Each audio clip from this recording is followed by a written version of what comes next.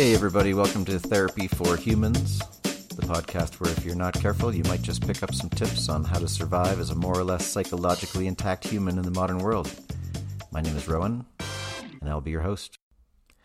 Welcome back, episode 9 of Therapy for Humans. Glad you can join us. It's really fucking cold out, at least in Durango. I don't know where you are, but man, sun's out though. That's what we love about Durango. 300 days of sunshine a year. Okay, so in keeping with the holiday theme that we've been having going on, we're going to talk about this email that came in. This person said, dealing with the realization that your family or extended family will never be a Norman Rockwell painting or a Bing Crosby Christmas song. How do you put that aside and make something else work for you? Wow. Okay, so there's a lot of different directions we could go with this. We all have our concept in our heads of what we feel like our lives should look like and what our families should look like and how all those people should behave. All of it informed by our socialization and family history, as well as a heavy dose of popular culture. So this person references Norman Rockwell and Bing Crosby. A quick Google search will reveal lots of stories about Norman Rockwell, that painter of iconic family scenes, as being a self-absorbed, negligent father. And, it's kind of like Facebook. We put out there what we want people to see. A nice family gathered around the Thanksgiving table or the Christmas tree, smiling faces, the illusion of utter civility. But we all know that there's a lot more that we're not seeing. We're not seeing the grandfather that get fucking hammered in the pantry and came out and lit the cake on fire and whatever. I mean, shit happens. We don't put it out on Facebook because we don't want people to know about it. But that gives the impression for those of us who look at Facebook that everybody else is all fine and dandy and we're the ones that are all fucked up. So here's the thing that you already know, but you can't seem to truly incorporate. Even those people are not like those people. It's all a big fucking act.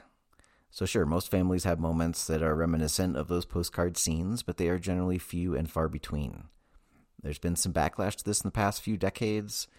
One example of this is the so-called redneck culture made famous by Jeff Foxworthy and Duck Dynasty and spin-off shows like what is it called? My Big Redneck Wedding. It's a fine documentary series. I highly recommend it if you haven't checked it out. But my point is, these folks have decided that they are definitely not like those Norman Rockwell scenes, and they're okay with that. And more than that, they flaunt their differentness, in this case, their alcoholic, racist, misogynist ways that challenge any and all to take issue with them. They know they don't fit into what the wider society is trying so desperately to hold on to, so they jump headfirst in the other direction. There might be some lessons in there somewhere. Rather than focusing on what's not the way you thought it would be, look at what's working for you and the other people in your family. So this can look differently depending on what it is that you expected versus what you have in front of you. And I'm talking about family gatherings mainly. So there's a difference between a family that's just kind of selfish and petty and backbiting versus a family with serious addiction and or mental health issues, versus a family that has suffered an unexpected loss or other hardship. And all of those things would need to be treated differently and with varying degrees of tolerance. I hope that makes sense. So I guess what I'm saying is this. Most of us blame ourselves to some degree for things not being the way they quote-unquote should be. Unless you're the kind of person who blames everyone else, in which case you should probably go talk to somebody about that. But what I'm saying is that the level of self-blame that goes on should match up with the situation. So if your family are all a bunch of self-absorbed assholes who can't wait to lay into one another at the first opportunity, then maybe it's time to start your own holiday rituals that do not involve them. If there are drug and alcohol addictions that make your family time miserable, then urge those folks to seek help and then distance yourself until they do. Same thing goes to some extent for family members with mental health issues if they're not addressing them.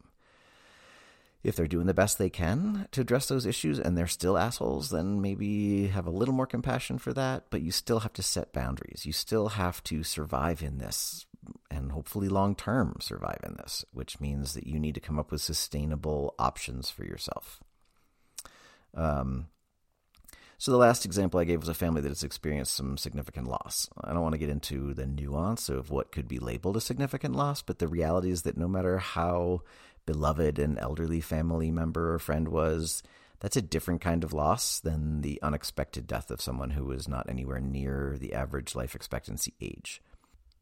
And unfortunately, lots of people lose loved ones to accident, illness, suicide, and this looks very different at these holiday times when family is supposed to be all together. And there I use the word "that's supposed to be." Okay, that's 3 words. But those 3 words will fuck you up more than anything else because there's this concept that something is wrong and someone is missing who is supposed to be here. And that is a profoundly brutal experience. And I do believe that this expectation that we carry is part of what fuels our pain.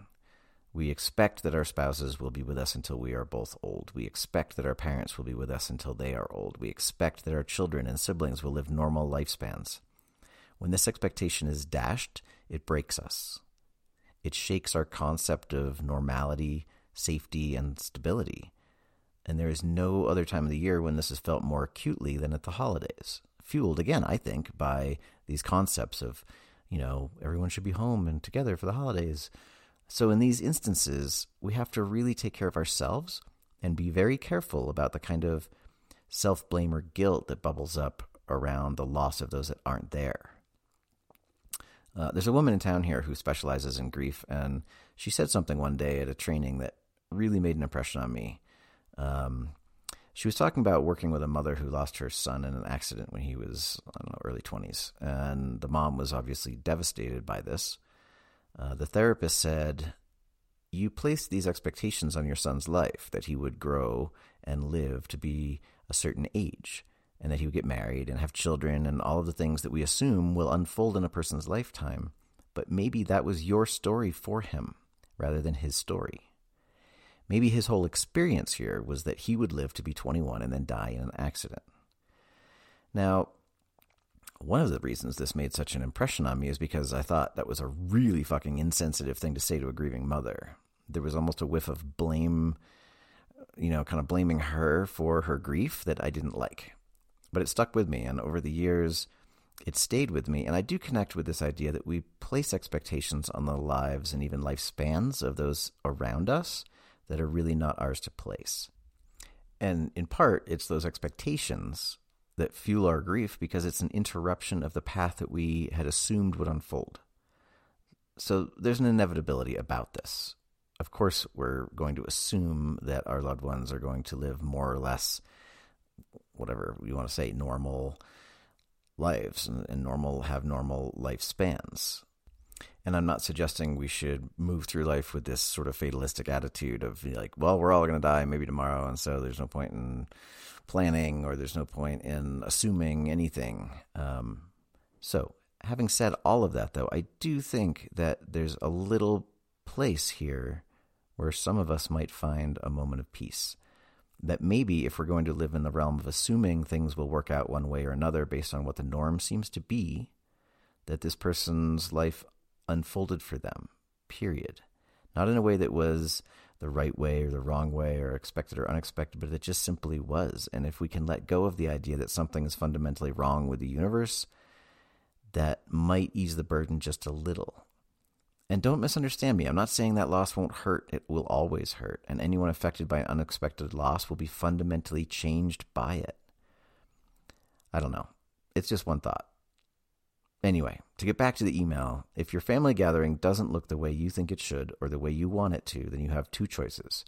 You can work on letting go of this expectation of the way you think these things are supposed to be, or you can get to work creating something that feels better to you in some way, recognizing that it may never be what you truly want. So maybe dial that back to what you need and what's achievable and try to find some comfort in that.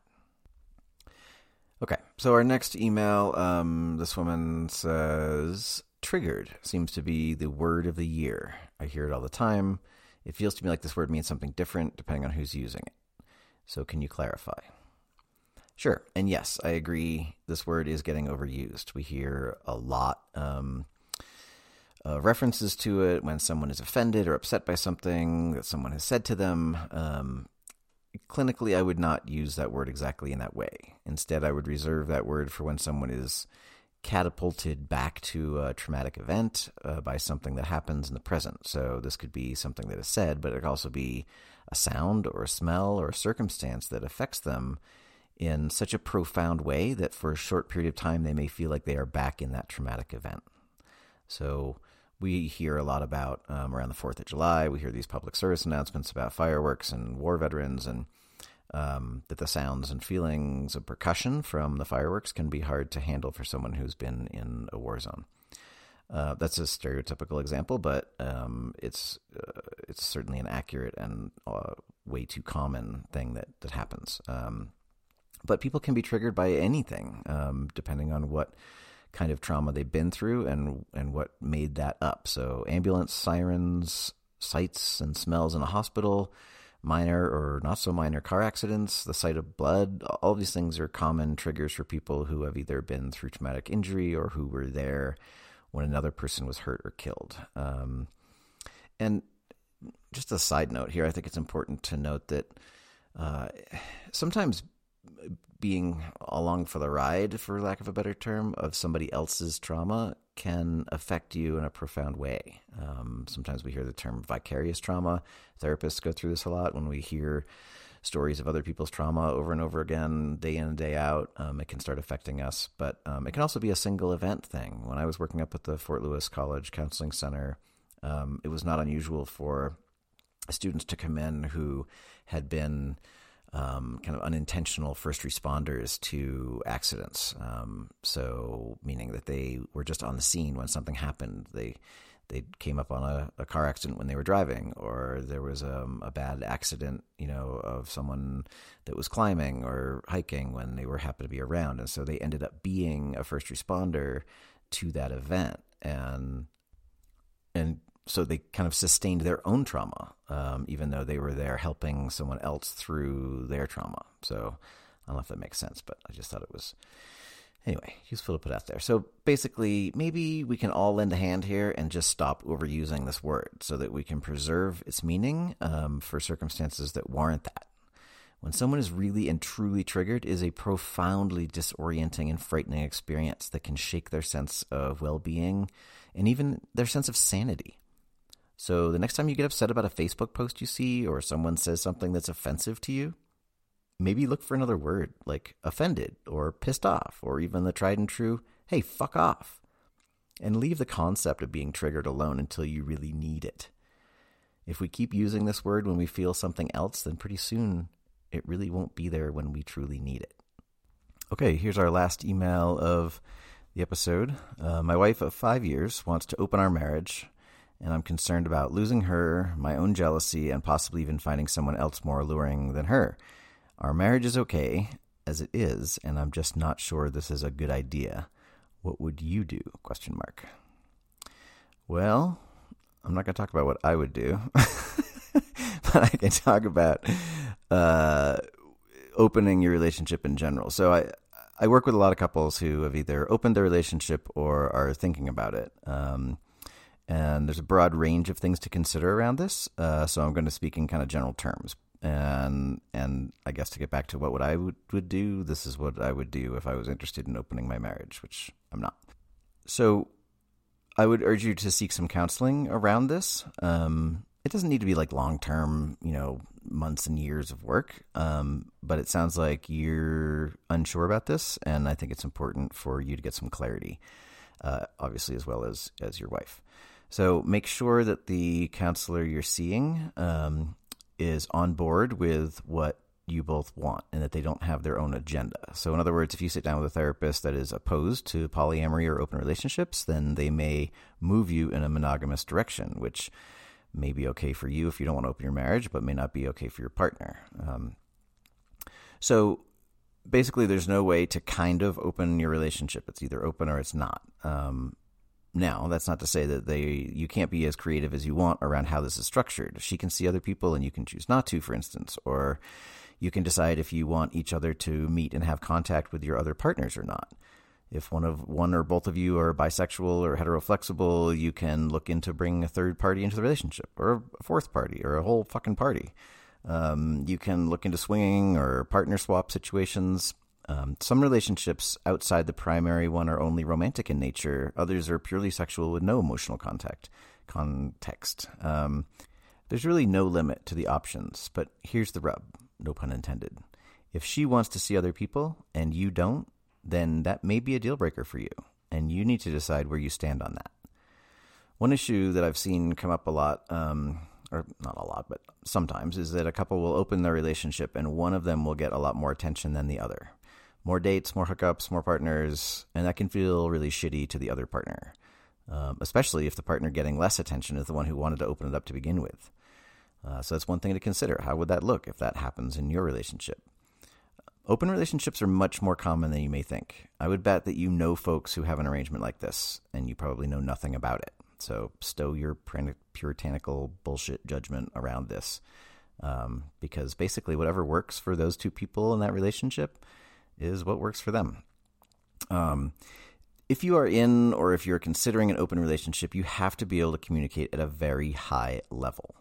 So, like, for instance, when you're out together and your partner sees another human that they find attractive and makes a comment to that effect, do you get pissed off and upset and insecure and all of that? Or do you just turn around and look at what they're looking at so you can cast your hot or not judgment on it? If you're not able to listen to your partner without getting defensive, if you get jealous easily and are not able to voice that appropriately, then you're probably not cut out for this relationship structure. On the other hand, if you feel like you and your partner both want to see other people and you're both clear on what the goals are for that, then it can add a level of intimacy and satisfaction that may be really desirable for you both.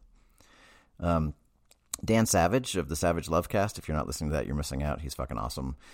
He talks about new relationship energy. He calls it NRE. And this is the drug that many of us in long-term relationships crave like crack. It's the one thing that you cannot have if you are in a long-term monogamous relationship. It's the trade-off. There's no middle ground there. And NRE is also the danger when one opens their relationship, because if one or both partners find someone else that they really click with, that NRE can show up and derail the fuck out of your best laid plans, no pun intended, to keep your primary relationship intact while you play with other people. So your 5-year marriage may not stand up to this new relationship energy on many levels, so you have to be talking about this. If you want your marriage to last, then you need to be clear about that relationship being the primary relationship. And most people in open relationships have this clarity. They do have this primary relationship concept. And that primary relationship takes precedence over all of the other ones, period. So if one partner raises a flag and says, hey, I feel left out, or I feel like this other relationship that you're in is becoming more important to you than us, that's a full stop until you both figure it out. The danger is when one of you is steeped in that NRE, you may not be able to hear your partner. So sometimes when I'm working with a couple that is getting ready to make this leap, I'll have them write letters to either themselves or to the relationship, reminding them of where they're at right now and why they want to be with their primary partners and what they may need to hear if they're losing their way in that.